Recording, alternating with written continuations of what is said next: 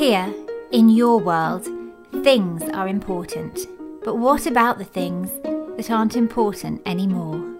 Well, sometimes those things end up here, in Dilstonia, where the Jifflings live on their little Jiffling ship. They find these things that we throw away and fish them out of their sea so that they can recycle them and put them to good use once again. And here they are now, ready to work.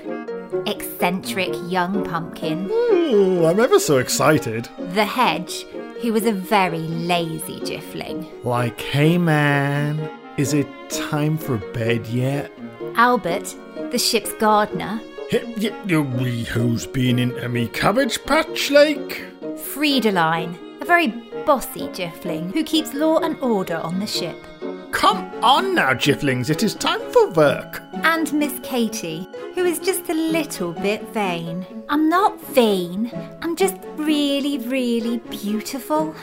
Today was a very busy day for the Jifflings. Miss Katie and Albert were cleaning all of the ship from top to bottom because it was their turn to make everything spick and span. And Miss Katie was making rather a meal of it. Oh, my pretty Jiffling arms can't reach to dust the highest shelves.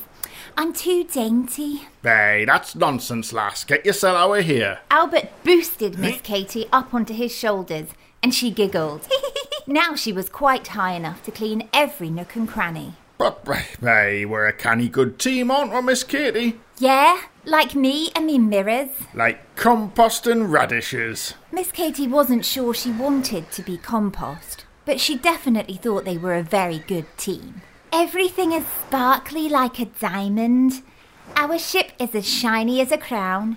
It's nearly as beautiful as I am, but only nearly. Hey, I think all the other Jiffs need to see our hard work. Jifflins! Jiff, come and see what I've done, Come over here, Jiff. Jifflins. Oh, hey. What do you think of this, like? We've cleaned every corner and every cupboard. This is most satisfactory. Like, the floor looks good enough to eat. No, Hedge, I wouldn't do that. Maybe have a biscuit instead. There is young Pumpkin. He should enjoy this also. I think he's like cleaning the sea cupboard, man. Come, we shall alert him to the shiny success. That was a great idea.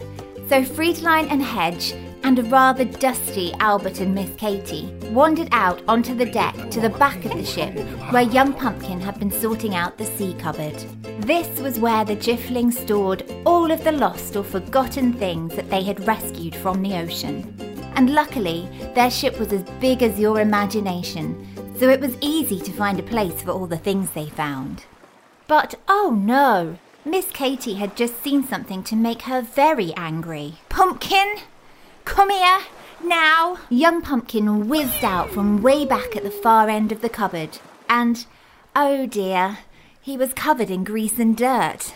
Oh, I've had a lovely morning. I used some slimy old engine parts to fix our Jiffling tricycle bike. And then I went gallivanting on it, up and down the ship, just like a knight. Ah, the Jifflings are not the knights, Kleiner Pumpkin. You've made a mess of our lovely, shiny, clean ship. Ah, you have, like, lad.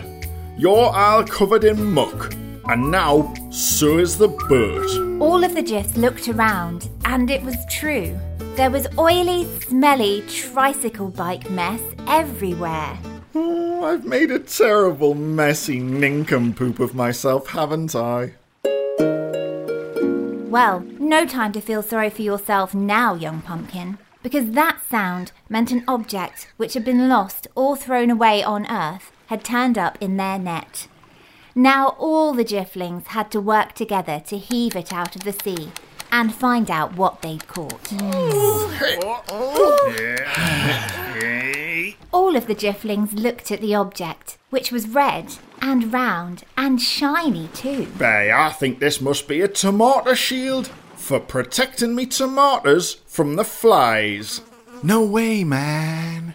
I think it's like a huge pillow. Perhaps it's like a throne for a Jiffling king. Before young Pumpkin could reach out and touch the object with his grubby hands, Friedeline trotted forward and pushed it out of his reach, for she knew just what it was. She jumped up onto the story seat and sat up nice and tall, ready to tell the tale. This is the clown's nose, and it belonged to a very funny but very silly clown called Picklepuss, who was part of a great big travelling circus.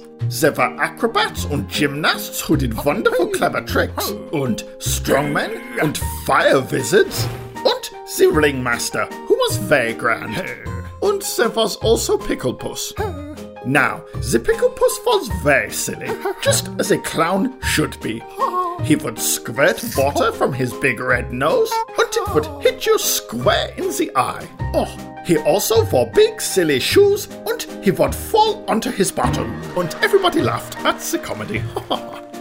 But the Picklepuss was not very careful. When he was on stage, he would throw the water and cream tarts and custard pies all over everywhere. And it was always very funny, but he never thought to clean it up when he was done. So, when the acrobats came out, they slipped and slided all over everything. And it was very hard for them to do their tricks, and even the ringmaster got his lovely smart suit all covered in the bubbles and cream. Then, one day, the Picklepuss went into the circus, and there was nobody there at all.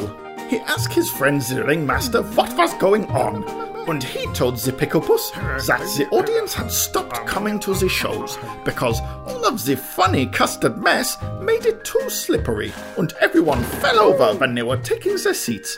And because all of the acrobats and gymnasts slipped over too, they could no longer do their wonderful tricks. So, there just wasn't much of a circus left anymore. Well, Picklepuss hadn't thought about how his fun might affect the other people. And now he was sad, because there was no one there to see him perform his funny tricks.